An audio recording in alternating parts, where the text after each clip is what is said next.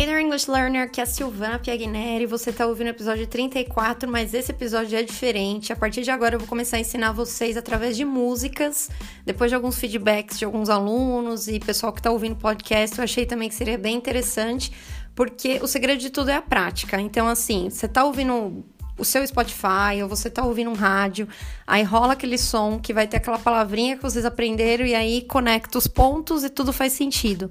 Então, sem muita enrolação, a música que eu escolhi para vocês hoje é The Weeknd, Blinding Lights, e dessa música eu vou pegar 2 phrasal verbs para ensinar vocês. Então, vamos lá, eu vou tocar um trechinho, prestem bem atenção aí, que aí eu vou fazer o destaque do phrasal verb que eu quero ensinar para vocês. Então, vamos lá.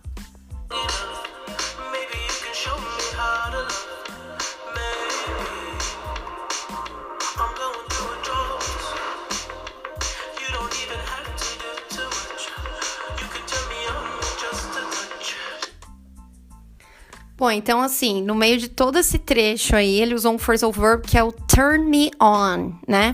Colocando o objeto no meio, né? Turn me on. O phrasal verb é o turn on. E o turn on, provavelmente vocês já ouviram ele com o sentido de ligar. Por exemplo, se você vai falar de uma televisão, você vai falar assim, could you please turn the TV on? Could you please turn the TV on? Você está se referindo a ligar um aparelho, mas ele também tem outro sentido.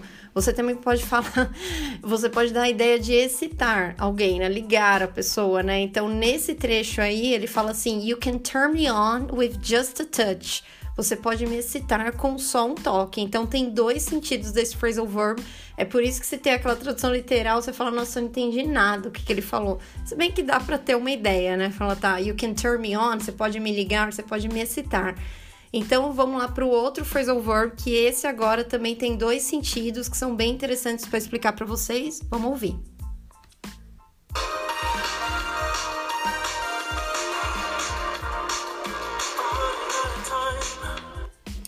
Agora ele cantou assim, I'm running out of time. I'm running out of time.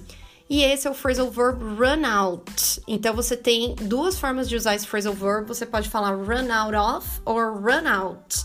Run out of something significa que você tá com falta de algo. Então, se você falar assim, during the pandemic, I really got out of money. I really ran out of money. Desculpa. I really ran out of money. Então, nesse sentido, você tá falando assim que você quase ficou sem dinheiro durante a pandemia. E você também pode usar o run out para falar que algo tá acabando, tá expirando. Dá essa ideia também. Então, por exemplo, uma pergunta como assim, ó. When does your visa run out? When does your visa run out? Quando que seu visto expira? Porque você não falaria acaba, né? Acaba aquela data que você pode usar. Então, eu espero que tenha ficado claro. Desculpa, gente, porque é a primeira vez que eu tô tentando, assim, fazer tudo, assim, ser DJ, explicar o phrasal verb. Então, vocês estão vendo que eu tô ficando até meio gaga aqui, mas eu espero que tenha ficado claro.